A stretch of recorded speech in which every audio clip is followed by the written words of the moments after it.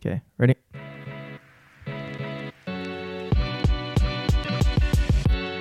Welcome to Cinema Q, where we chat all things film and faith through our lens of storytellers and as a creative, married duo.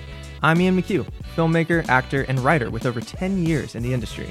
And I'm India, photographer and actress. Together we discuss the art of filmmaking and review what we're watching, all to discover what should go next in your Cinema Q. Let's do it. Let's go. Welcome. Hello, welcome back to Cinema Q. I'm still India. Still Ian, and we're almost to double digits. We're getting there. We're getting Yes. there, but thanks for sticking with us. This is our 8th episode. It is. We're excited. This Yeah. has been such a fun ride, and we have a very, very eclectic film to digest with you guys today. We do have some more kernels coming your way, but for today, what do we have, India? We have the Academy Award winner, Everything, Everywhere, All at Once. And we're so pumped to go through this film and talk about what we liked and what we didn't like. And we haven't communicated about our thoughts yet. We have not. A few grunts and laughs, and that's about it. Of course. And speaking of Everything Everywhere All at Once, I want to do my B-reel on our podcast. So y'all say cheese. Sponsor us, B-Real. Cute. Amazing. And with that, let's dive in. Where to begin with this one? I think that is a good question for anyone, everywhere, always watching this, is to ask every question everywhere, all the time. At every point of time. At every point of time. So where do you want to begin? Overall thoughts? Because obviously this has so many accolades. This has the most respect and highest awards Yes. in the community, right? Yes. So if you haven't caught up yet, Everything Everywhere All at Once was named the Best Picture at the Oscars this year and took home, I believe, 11 awards total. Spoiler alert. Which is huge. It also took home a Golden Globe Award for Best Picture. So this had been kind of circulating and whispered to be maybe the winner this year. And then it was in the award season. So one of the things I wanted to talk about today was actually the groupthink around this movie, because I wonder how much of it played into the accolades. And I think that kind of every award season we can all ask those questions, is how much of this is the Academy, this anonymous group of filmmakers all saying this was a good movie without talking to each other, without knowing who each other is, versus how much is the buzz, how much is it socially oh, everyone on Twitter loves this film, or this really did great at Sundance, or... And if it doesn't win awards, then everyone's going to revolt. Exactly. So I absolutely don't want this to make it sound like the awards weren't justified, but it was such an eclectic film. If you're not familiar, it's a sci-fi thriller, karate, action. Time travel, universe jumping. It is pretty much what the title says it is, but it was also quite a lot and quite a unique film to be nominated for Best Picture when the rest were dramas, with the exception of Avatar. So that said, groupthink played into, I think, at least the buzz around it. And we watched it. We actually started watching it before the Oscars, and then we didn't end up finishing it because we were camping and we didn't have service.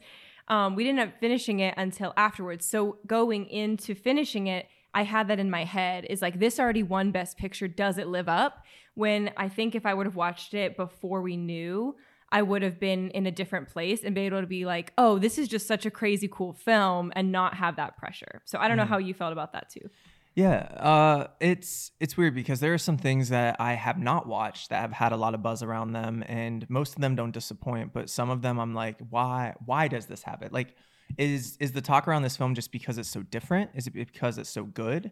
Is it good because it's different? Because it's entirely it's so difficult to be unique in filmmaking and storytelling and all of that anymore. And so why are people talking about this? And then because most of that buzz around it was good buzz, does that play into it? And I don't know.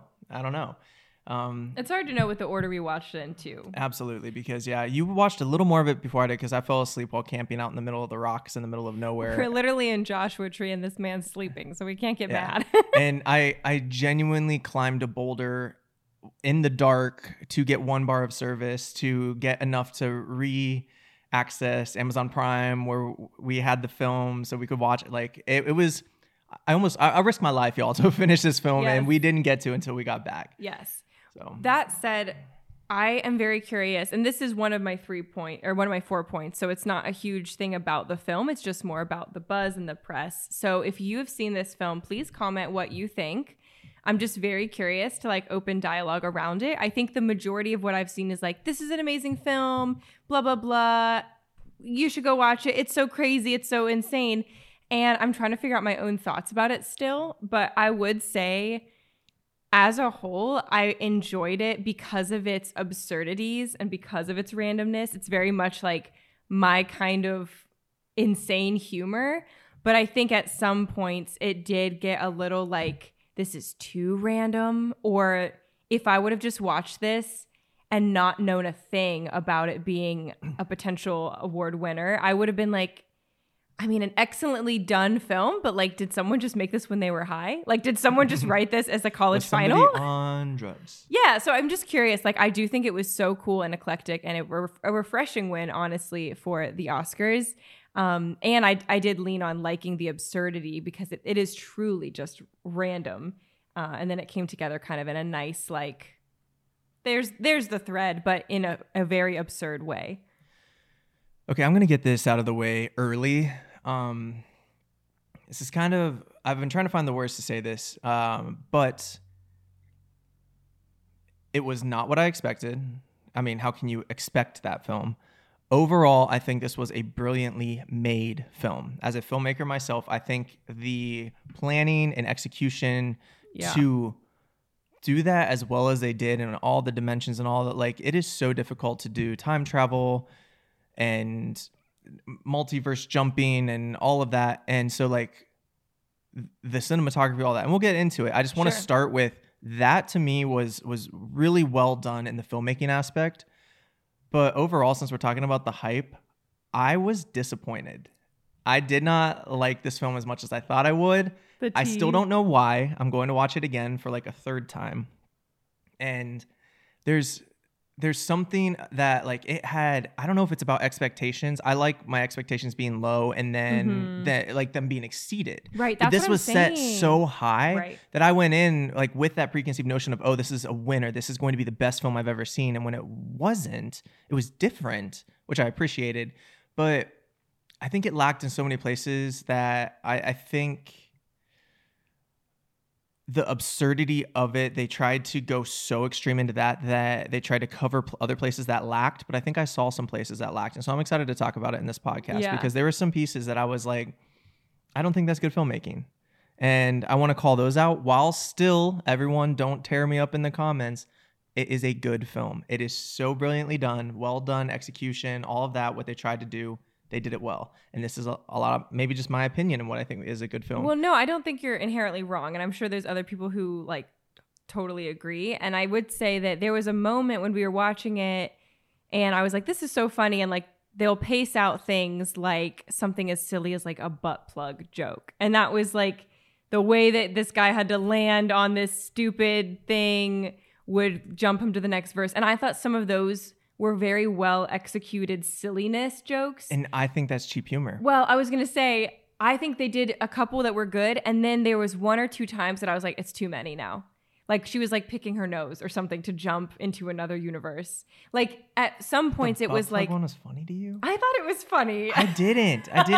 It was cheap humor to me. I thought it was funny watching this like overweight security guard fly through the air in slow motion to try to land his butt on this. And the next guy comes in with a trophy, like, and then she does this Matrix move to get them both out and all. Like, so some of it was right. Some of it was humorous, but then the trophies, I was like, all right, that's a little too much. And then there was a couple that was just like, I think you made the comment while we were watching is like, how do we know what is continuity and what is film at this point? Like it was like, oh, if a PA walked on set, that would have been part of it. Like it was just a little too all over that I think it kind of lost some of the nature. Like I guess what I'm saying is less is more with some of those cheap humor jokes or things that are a little absurd. Mm-hmm. A few less would have strengthened the brilliance of it, in my opinion. Yeah, so I was going to get into this later, but let's do it now because we're here. We're here. And I think that's one of the places that they missed out because they leaned so heavily on the absurdity of it and the randomness that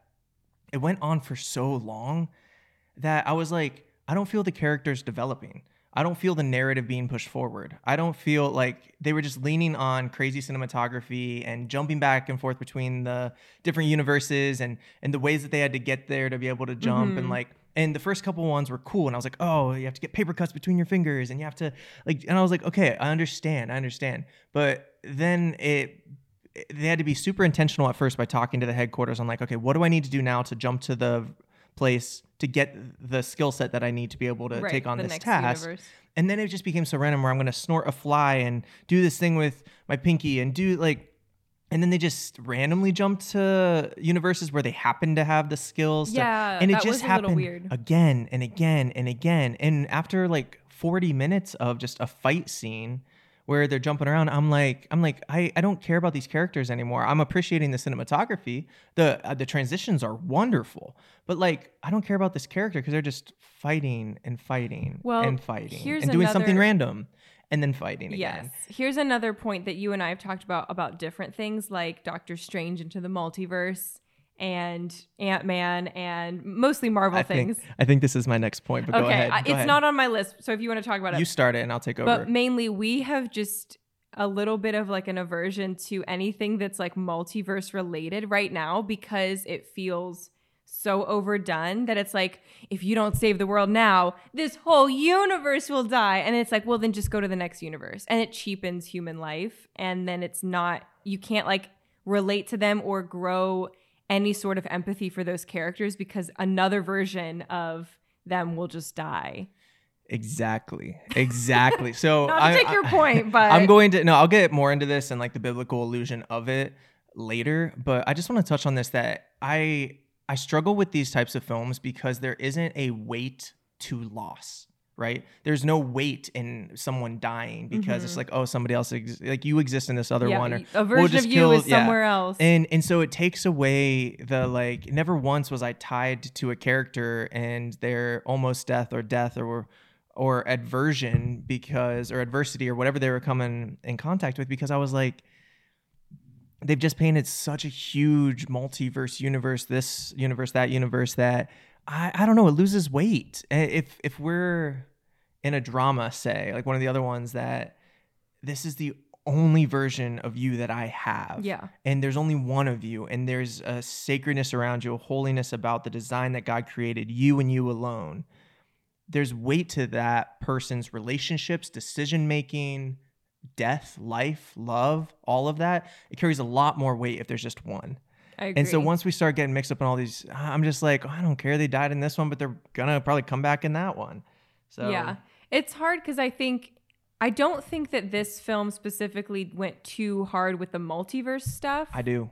Well, as far as like, they didn't show a million Evelyns doing a million different things. There was a couple. They literally did. She jumped all universes maybe to get all the Evelyn skill sets. I guess what I'm saying is I wasn't turned off by the multiverse aspect of this. I was turned off a little more by the complete randomness of the jumping to verses. I think that was the bigger throw off for me. Yeah. But then it didn't. So the main part of the story is her like fighting for her daughter's approval and love and acceptance while her daughter is the bad woman, right? Well, so yes, but I think there's a little thing. I think it's like her daughter is a little suicidal and kind of like nothing matters because there's all the, like, kind of like what we're saying. Yeah. Her daughter was like, all of this is crazy. There's a million versions of me. Why does my life matter? So I created and she's like, I want to end it all, basically. And her mom's trying to prove that her life does matter. But we don't really get to that point until the last like 20 minutes when we're like, oh, her mom's actually trying to like save her daughter's life. Instead, it's just like, blah, blah, blah. Yeah. And so it threw me. I struggle to connect with those types of films at a level of how highly this one was praised, because I think we can appreciate it more than we can connect with it, if that makes sense. Yeah, I think that the fair. story that they're trying to tell about mother-daughter's love, disapproval of generations, like they got into some, like, I talk about depth in here at times, and it's deep, like, and it really tries to take on some really important stories in really absurd ways, and I appreciate the crap out of that. Yeah. But it just missed the mark on, sometimes they just lean too much on everything else and how random it was, that I was like, tell me the story. Yeah, I would say there was a couple times. I think it happened twice. And granted, I watched it in 2 separate days, so it might affect that too. But there was a moment where I was watching her fight karate through these different universes, and at one point I just kind of got like mixed up. I was like, which Evelyn? Which universe? Is that still Joy? Is that daughter? Jobu? Yeah. Like, I couldn't quite tell because the karate scene had gone on for so long and in so many different universes that I kind of got lost. So I will say I think that only happened one time, and it was kind of like at the halfway mark of this nearly 3-hour film. So I mean, I do think it was exceptionally done, and my next point was just editing. Like, the editing made it exceptional. It was really brilliant, and I think that saved it and made it the difference of some high kids college final versus like a really well done film that's unique to everyone who's seeing it. Like, no one has seen something like that. So I think that was something that was amazing, and they absolutely deserve the accolades for editing and their vision and the direction of that. But 100% agree with that. Like, the first couple times when they went into the different universes and they did like that head tick thing, like just the amount of planning to get all of those different set locations, costume designs for a half a second and it of was screen clean. time. And it was clean. I the was like, framing, yes. like all of that was brilliant. I probably should have started a little bit more with the praise because honestly, it's a really cool film. But I loved the editing. That was really kept me in it. Yeah, I was gonna say I don't mean to keep jumping. I think we have to jump everywhere. We'll be jumping everywhere. These points are all mixed up, but it's not like it's a film that I'm gonna go watch again and again. It's like I know what happens. It is a little wild. Like I might watch it one more time. The only reason I would is to like catch some of those other quick edits and clips and randomness. But yeah, I agree. It didn't have that like all-encompassing charm of something that's like an instant classic or something that I'm like, oh, that tugged on my heartstrings. It was just like it's instantly unique. It made me laugh a number of times, but I think those laughs would stop after the next time, you know, because I'm like, oh, I know now. But hot dog fingers aren't funny. I thought those were funny. And then play piano with your toes. I was starting to... I felt like they sat with preschoolers and asked them I was getting the charm towards the end of like, that's what they were saying is like, life is absurd. There almost feels like there's... That's what they did with their hot dog fingers. They almost feel like there's no point, but don't worry, like there is a point if it means you and I get to be together for this moment. Like that was kind of that like, okay, that does make sense. I almost wish I could, and we almost should have done 2 podcasts, one of just strict praise for this and then one of strict critique because I feel like the acting and so like Jamie Lee Curtis's Deidre her character, like, and seeing her in all the different universes and all of that, like it was super fun to see that stuff. And so like I wish I could go back and say this is all the good stuff. Well, maybe but I don't have time on this podcast to tell everything. I feel like I think I know what I would say about it. I think every single person involved did their absolute best at their job. And it made it something so unique, but not a cohesive instant classic film for me. I think every actor did an amazing job. I think the directors did an amazing job. I think the editors did an amazing job. The cinematography, amazing. Like choreography, amazing. And I think that's why I think that's why it won so much, is because every single person involved, I think, gave 110, and you can tell. They were all like dedicated to this absurdity, which is the only way it works when like feet are playing a piano and hot dog dancing. I think that's the only way it works. But because they all each individually gave their best, it makes a good thing. But there was no cohesion, maybe. I don't know. But that's the best I can come up with. And all that is shaped in a giant everything bagel, of course, that we all get sucked into. Of course. And I think so with acting, I know that they won and I know that they were great. They were great performances. I'm going to start there again.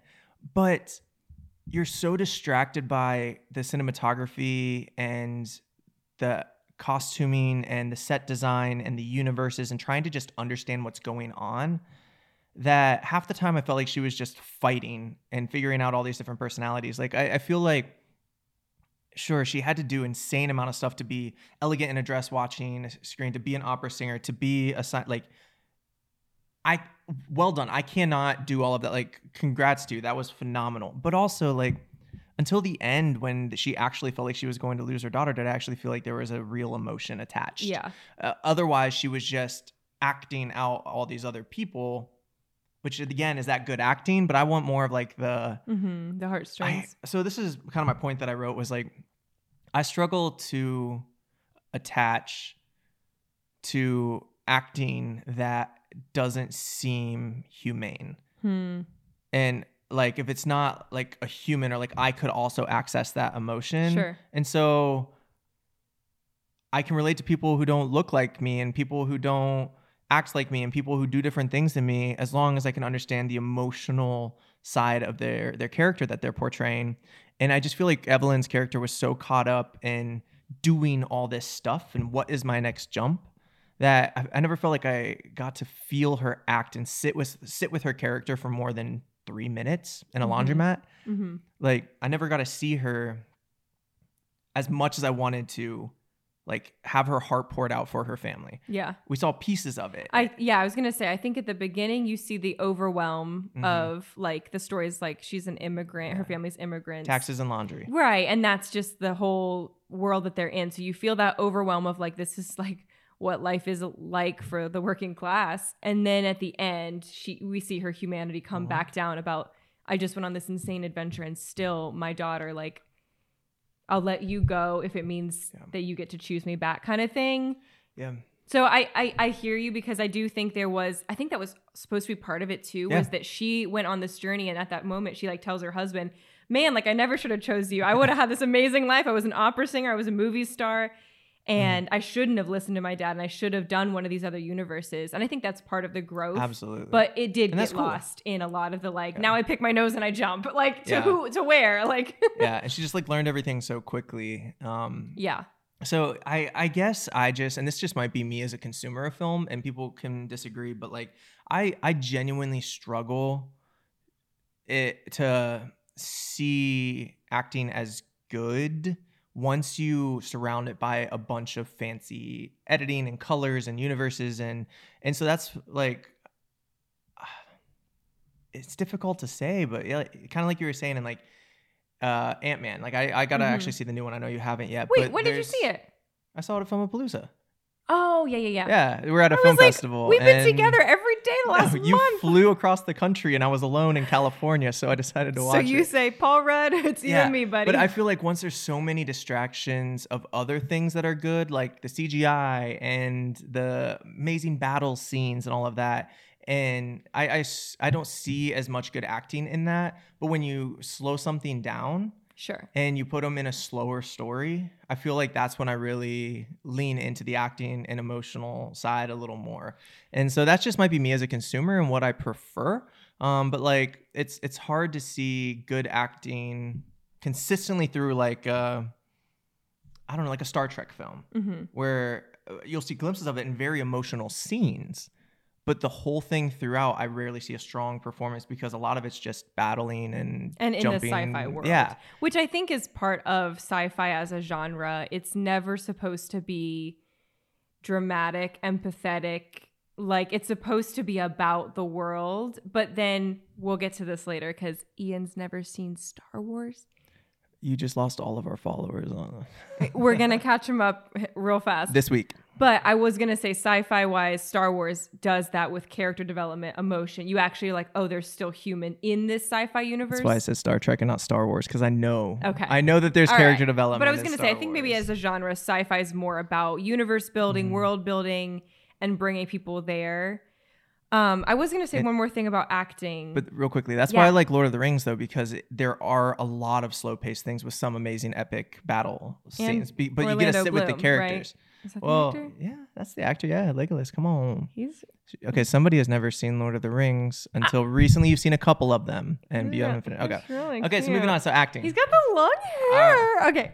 When I grow up, we're gonna have some marriage Listen. intervention right now. Put your little elf ears on and ride a horse, and we'll talk. Deal. All right. I was going to say, I'm literally on my last point because we've kind of covered everything and I've been jumping so much. I haven't said any of my points yet, so I'm just kidding. Okay. Well, I was just going to say acting was basically exactly what you were talking about. What amount of it was buzz? What amount of it was talent? From a inspirational and aspirational actress standpoint, I personally loved it. I don't know if I'm pronouncing his name right. Ki Hugh and Michelle Yeoh and Jamie Lee Curtis. They all won, and they've all been in the industry for literal decades and have never been nominated for Oscars. I might have to fact check that on Jamie Lee Curtis, but I don't think any of them have been nominated. And they've all had relatively like small or fizzly out kind of careers and roles. Like we all know Jamie Lee Curtis from all kinds of different Disney things growing up and kind of as that iconic mom Freaky figure. Friday. Yeah. And then like Yogurt commercials. Ki Hugh. Yeah, let's say Ki Hugh. And then Ki Hugh in Indiana Jones as like a little boy, and then goes on this crazy journey of acting in these minor roles for years. And then Michelle, she was like in huge the in the Goonies too, and in 80s. X-Men. Yeah, she had this huge career in the 80s, but then kind of quickly was like, I'm not really getting cast in things, like make it because of discrimination or whatever. Mm-hmm. Like, unfortunately, that was her reality for a while. And so from the inspirational point, I was just like so overjoyed to see them all win. Yeah. And it Kinda was have just a comeback story. Yeah, it was so encouraging. But at the same time, and I can't say this fully because I haven't seen all the Oscar nominations, at least for Jamie Lee Curtis's win, I was a little surprised. I think her performance was excellent, but was there a better supporting actress in any of the other movies? I don't know. I haven't seen them, but I was a little surprised because it was majority action in this one. And she was a pretty one-dimensional character, but she did it very well. Like, she did it excellently. Cool. And she committed. Cool. Yeah. Like she committed. It did not look like her. But so did Stephanie, who was Joy's character. Jobu, right? Yes. And so she was like the villain and the daughter, but she also was nominated for Best Supporting Actress. And I think she did better. I saw some like emotional change from her. How do you pick though? And I think that's another thing the Academy probably considers is Jamie Lee Curtis has been here for forever. This girl's very new. But I wouldn't want to win because of that. Exactly. So it's like, really hard to know, like, out of all the actors, and I think we should go ahead and do the rest of the Oscar noms this year, at least for Best Picture. That's okay. At least watch them, and then actually be able to say, like, was Jamie Lee Curtis the absolute best supporting actress in our opinion from all like 6 of those films? Maybe. She definitely committed, but I was just wondering, kind of like that acting. But she was buzz. just the angry tax lady. IRS and that employee. was True. But her character was awesome. So is that good acting? But at the same time, or can anyone do that? And this actually has more to do with the film than I was going to say. I was going to say this didn't have anything to do with it, but it absolutely does. All 3 of those leads who won and who were cast in these roles, I'm just grateful that like they stand as an example of like perseverance in a very tough industry, like going against the grain. We have 2 like Asian American leads, which rarely happens, unfortunately, because of racism and bias and everything in film. And even older people, right? Yes, and I was going to say in age. Then we have Jamie Lee Curtis, and also these people are not like 20 years old. They're like in their probably all 40s, 50s, and more. 60s, yeah. 70s. So it was 100s. really encouraging, I think, for me, who's like newly into the film industry and just like as a creative, to be like, you're not past your prime, which is exactly what she said. Like Michelle Yeoh said that, and she was like, don't let anyone tell you you're past your prime. Like, we are here to say that, like, keep going, keep persevering, even if you have the smallest extras role in Indiana Jones. Or in I Can. Which you have your premiere coming up, right? Yeah, which is why my hair is all good. But it was just really encouraging to see these 3 people who all represent, you know, age diversity, race diversity, ethnic diversity, background diversity, and they're all up there as Oscar winners. Like, for that alone, my heart is so happy. Yeah. So it was just very good on the directors and the casting agents for putting them in those roles and like letting them have the place to just literally go crazy. Yeah. Because I mean, I know once I outgrew the age range of like being able to be on Disney Channel, I was like, dang it, I didn't make it. Right? I think because you like could I don't have a still chance. be on Disney Channel as a fun uncle. Oh yeah. Yeah. Fun Uncle Ian. Yeah. But like I thought that I couldn't make it, and then I was like, oh, now I can't play a high schooler anymore. So I missed out on that, and so like now I'm missing out, and I'm almost 31. So now I'm like, oh wait, what can't I even play anymore? Are there even? But yeah, it's not too late. But Robert De Niro doesn't need to be Troy Bolton. I'd like to see it. You know, like Harrison Ford doesn't need to go be the young heartthrob in a movie. Like, there's a time and place Maybe the for old everyone. heartthrob for the movie. The old heartthrob. So all of that to say, like, we're not past our prime. And it's really good to see, people that have committed to the industry for a long time, that they're able to be a part of such an incredible project. Because this one, like, I think this will go down in history as like a unique film. Yeah. Maybe not necessarily a classic, but as one of the better ones out there, which I think, again, just for uniqueness alone, like, it's hard to tell an original story. And even though this one has pieces of, the Marvel Cinematic Universe and multiverses and all of that, like, and the storyline's kind of basic, and the fact that she's just trying to like understand her daughter who is depressed and to love her based off of the life she got. Like, Sure. if you break it down to just what the story is, very simple. It's a fairly simple filled plot with in a very complicated an hour and a world. half of action and her being different people. The raccoon chef. I forgot about him. So like just random stuff, So right? Ian has an aversion to this raccoon that was like Ratatouille. Raccoonatouille or something. That was the play off of Ratatouille, which I love Ratatouille. Ratatouille's great. Ratatouille is great. But I know that you said that like cheapened it for you. It did. I mean, it looked fake and animatronic, and then they jump on each other's shoulders and like cute, but they also did it for an hour and a half at least, where it was just like next weird thing, and it just lost its charm. I was going to say me. that raccoon was the only thing that cheapened it to me. Don't watch this film, guys. No, I'm just kidding. So rude. Please watch it for a unique experience. Not if you're a child, though. We'll get to that. Yes. Do you have any? Yeah. I have any some other things. Points? Yeah, I have some things. We're not done here. So we've talked a lot about how crazy and absurd and everywhere it was, and why it's good, why it's bad.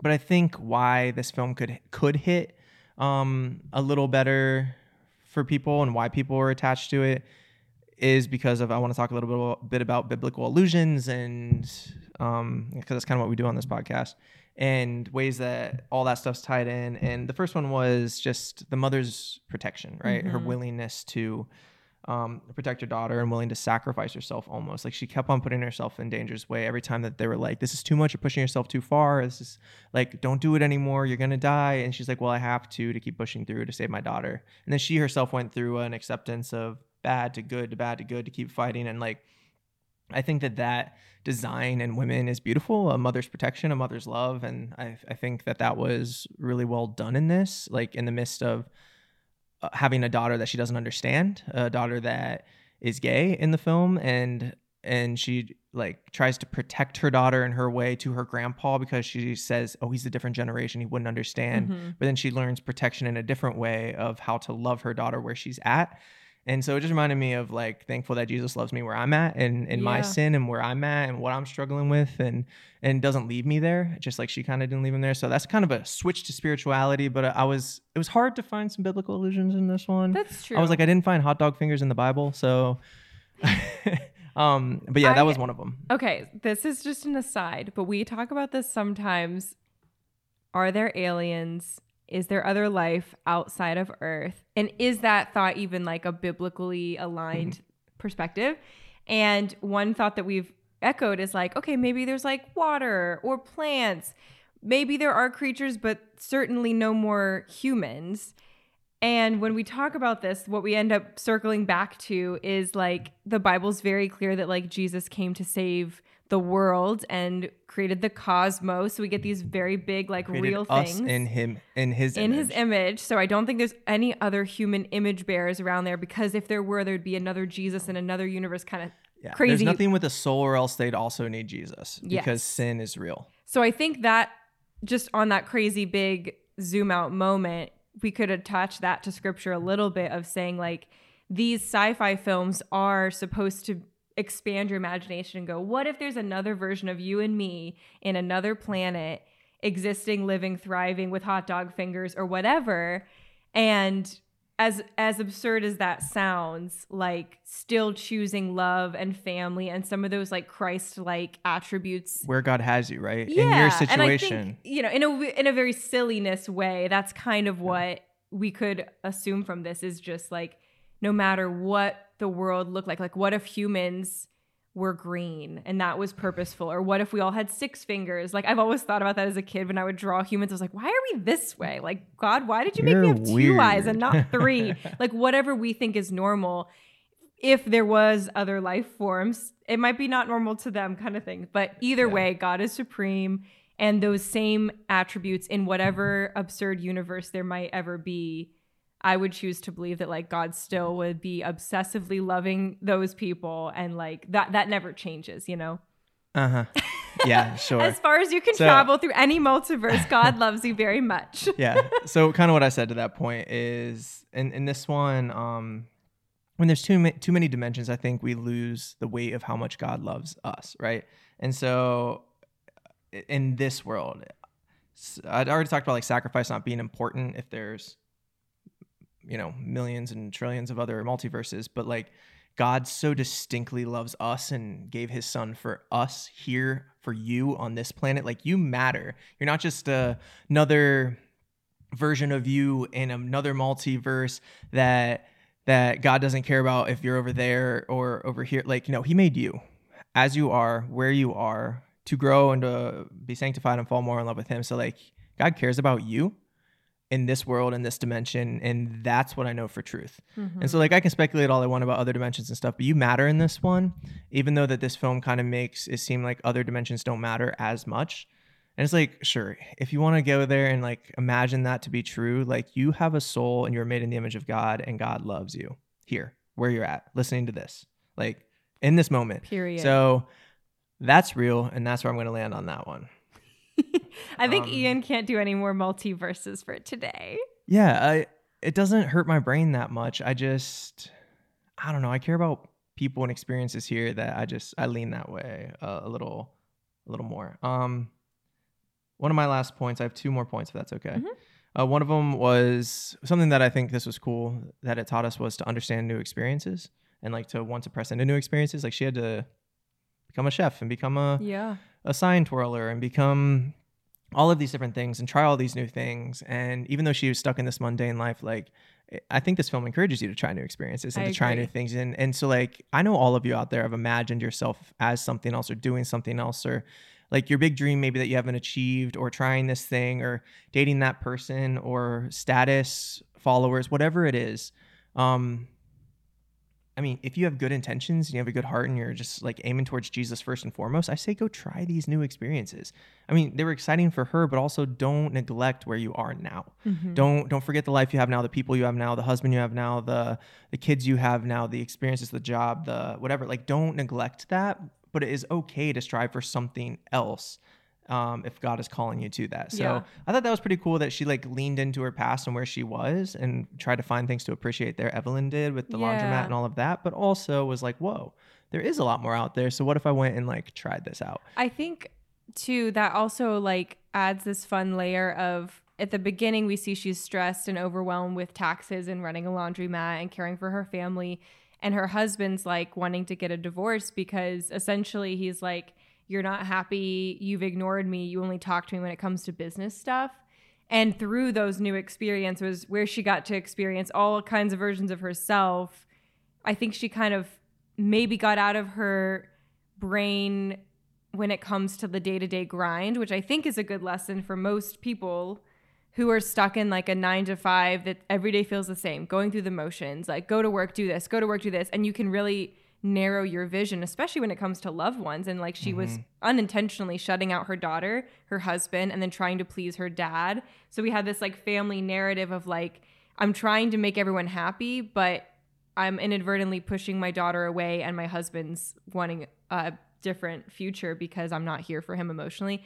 So it was like a whole kind of thing that I think you're right. Like, those new experiences added to her life. And then she even came back all the way down to still running a laundromat and still being there in the same circumstances, but her experience was richer and her outlook was cleaner because she got to like get out of her head and then boil back down. Yeah. Maybe that's all people need sometimes, is just like one way to refresh your whole perspective. And if you come back and do the same day-to-day motions, like at least you have a more joy-filled, inspirational view of it, and it can kind of reshape everything. Yeah.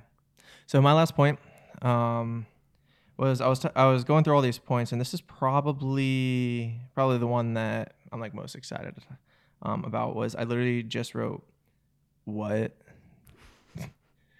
The end. That's all you need to know about this film. What? So yeah, I was typing out my points. I was just like, oh my goodness, I need to watch this again. Not craving to. I will at one point. I want to again with a lens that wasn't so cynical, maybe, because it just threw me a couple times. And then I started just kind of like, I really tried to pay attention because I knew we were doing this podcast on it. But I was just like, man, what? You lost me. I think what is happening? I don't care anymore. So. It will be a cult classic in the sense that Napoleon Dynamite and Monty Python have made their own way. Distinct way. Yeah, it's or Princess Bride. A version, it's got right? a specific humor. It's got a specific following. And it's quirky and silly and whatever, and still has a tie. And I think this is one of those that will maybe even pave the way for more action, adventure, sci-fi films to get on Oscar. Stay out of multiple dimensions, please. Oh my gosh. I think we've had enough I'm of the over it. We multiverses. just had so much. I don't care. The last thing I wrote about it, well, two things. My summary is it's unexpected, but not entirely unpredictable, but also a little predictable. Yeah, that's actually very well put. Yeah, that's it. Like, I knew they were all going to figure it out by the end and the family would be reunited because they would not just let it all go to this great lengths for her daughter to just leave. Yeah. But the whole time it was unexpected, you know? Yeah, absolutely. I never knew what was going to come next. Yeah. And then I laughed a couple times when just the most random thing happened. The other thing I was going to say that I found charming, because I think you fell asleep at this point, but it was just going, and was the piano toes, was that charming? I thought that was so funny to me, honestly. But it's just going craziness. And you said before you went to bed, you were like, I'm just like waiting for it to land. And the moment that it landed for me was when the bagel showed up. Oh my gosh, not the bagel. But when the husband and wife when the raccoon were showed in up. the alternate universe where she was like a movie star and he was in a tuxedo, and he was saying maybe at some point we could try dating together, even if life just looks like doing taxes and folding laundry. That one was cool. Oh, I got emotional because I was like, that was a cute moment where it brought all of that crazy wildness down to like, even if life is as boring as this, more boring than you can get, I just want to do it with you. Yeah. And I think that was inspiring to hear as someone who works a bunch of different jobs and ways. And it's like our lives could go a million different directions. But even if they do, and even if they don't, like there's no one I'd rather do the boring stuff with. And that's when you know, like you found love and like friendship and connection is when you do the most boring thing like taxes with someone. Yeah, I'm looking forward to this tax season. Let's go. Okay, but you just said it yourself that you're looking forward to doing it with me. I don't love taxes. All right, so let's jump into our quick scoring. Score time. And this one is all over the place for me. Yeah, same. Okay, so which overall's last, right? Yeah. Okay. Want to kick us off? Yeah, let's do family friendly. I'm actually gonna go down one. Okay. I'm Ready? gonna go down one. Yeah. 1, 2, 3 4. out of 10. Yeah, 4 and a 3. Yeah. I didn't think it's not. Just don't watch it with your kids. It's wild. It's weird. There's language. There's sexual objects. Yeah. Nothing that was it's not worth it for a kid right now. Yeah, nothing that would be appropriate for anyone under 14, and even like it just depends on like what you're comfortable with. Yeah. Nothing that was like absurdly inappropriate, but probably just some imagery you don't want them seeing. Let's jump to cinematography. Okay, 3, 2, 1. 9 out of 10. 9.4. So I thought the cinematography was beautiful. The lenses, sometimes they had some like fraying and blurriness over on the sides of the screens. Like I was watching a bunch of stuff, and I know they didn't always use the highest end cameras when like the directors are just walking through city streets with little tiny cameras to get all the effects and stuff, but like beautiful. Really hard to do better. Every cinematography. Yeah. Even the angles they chose, like I was gonna say, planning. The cinematography made this film for me for sure. And I think the directors, the planning, the Daniels, both guys named Daniel. The Davids, the Daniels. Wait, we don't know. The Daniels, right? Yeah, I think so. But I think that was very well deserved because it's rare that you can clearly see good direction in a film. And I think this was one of those where that planning really like came through. And as a very clear, we had this vision, let's execute it with this absurd way. Yeah, it is the Daniels. Okay. Kwan and Scheinert, something like that. So next, cinematography was phenomenal. I loved the cinematography, and it's worth it just for that alone. Real quickly on this point as well, I was impressed that Like they could have gotten lazy and then like had some seconds where, she tumbles down the stairs and she just tumbles down the stairs because she's in a wild outfit. But then they change the color of her outfit on every step. Like the little details of everything random it felt intentional. Yes. It really did. And it's hard to make randomness feel intentional, but the randomness still was kind of too much for me. Right. And can you imagine as an actress being like, all right, trying to keep track of tumble down the stairs. All right, change outfits. Tumble down the stairs again. Well, they probably did it in post with 10 CGI times, too. like I don't know. Change your hair and makeup. Tumble down the stairs again. Like it's continuity. Wild. Just thinking of those Tilt your poor head editors. Here. That was wild. But cinematography, wonderful. Let's go to acting. Okay. 9 out of 10. 7.6. So I lost my co-host. Would you like to tumble down the stairs 9 times in 9 different outfits? I already have. Well, it was like 5 different outfits, but I think they all did as best as you could do in a role like that. And that's what I'm saying is I don't think the story invited heavy acting ability. I think that the people that were in it were the perfect ones for it, and I thought they were great. But I've seen some amazing films that like Angelina Jolie's performance in Changeling. I think it was like 2009, and she was in this film from like the 20s, and she played a mother. And like that performance is not talked about, and it was, I think, far better than any performance in this film. And so like I think it was just because the story allowed for her to act more. That's true. And I just think the acting was brilliant, but the story didn't let them get better than a 7.6. They did a 10 out of 10 for the type of story that was provided for them. Right, which is where I gave my score. I was like, in this script, I don't think you could do better. Yes. In this script, I think everyone committed 110%. I would give them a 9.2 out of 10 so not comparing if it was to in this story. Yeah, that's what I'm saying. For what they were given, I think they nailed it. I really do, and I completely agree with that. But I think overall, compared to other performances I've seen because of story's allowance of better acting, that's where I landed in the mid 7s. So, all right, let's do depth real quickly and then overall. So this one was actually hard for me to score because I went from like a 4 to a 9. I was like, I don't know.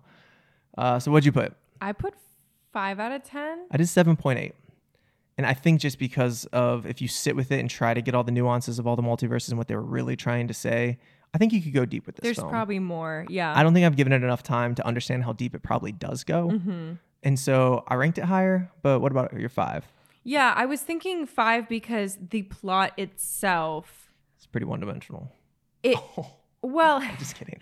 The plot itself didn't take too much brain power, but we also didn't get it really until halfway through. Mm-hmm. We were like, okay, she's just like running around because there's this like unnamed villain. And then we're like, oh, it's her daughter. And then we're like, oh, her daughter's trying to suck herself into a bagel and wants to take her depressed mom with her. And her mom's like, yeah, there's no meaning to life anymore. Guess we'll just hop into this bagel. And the disapproving grandpa then grabbed them with toaster arms that he made out of office appliances or whatever. Yeah, so it was just like, I think the plot itself at its core is like trying to understand someone and be understood and find a purpose in this somewhat purposeless feeling life sometimes. Mm-hmm. And that was like the core purpose and the core plot. And so it's not super deep, but then the way it leans they into made it, other themselves and other dimensions and what they're experiencing and all that they're going through. And I think you could dig and find some stuff. All right. Maybe I'll change to a 5.5.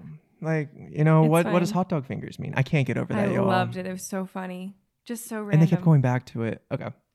You're talking to the girl who had a YouTube page that had a video called the Fruit Loop flower, where I glued Fruit Loops onto Daisy. You wait. And that's it for this episode. I glued Fruit Loops onto daisies, and I tried to make like the next like big internet sensation, like like octopus, like the tree octopus. There was like I have always liked random things. That's who you're talking to. That's probably why. So that's why I like the hot dog fingers. That was funny. And I like intentional things, and I feel like this film was more intentional than I give it credit for. But it was tough. I would like hot dog fingers for breakfast. Thanks. All right. What's your overall score? All right. Overall score, I said 8 out of 10. I gave it an 8.3. Okay. I mean, the cinematography carried it. The acting was great, again, for the story that they were given. The editing, phenomenal. And I think that alone, I was like, a well-made film. Yeah. And they leaned into something new and unique, and I give them credit there. I could give them credit where credit's due. But yeah, I'd like to sit with the Daniels and ask why they kept going into the randomness as much as they did, because it lost me. Mm-hmm.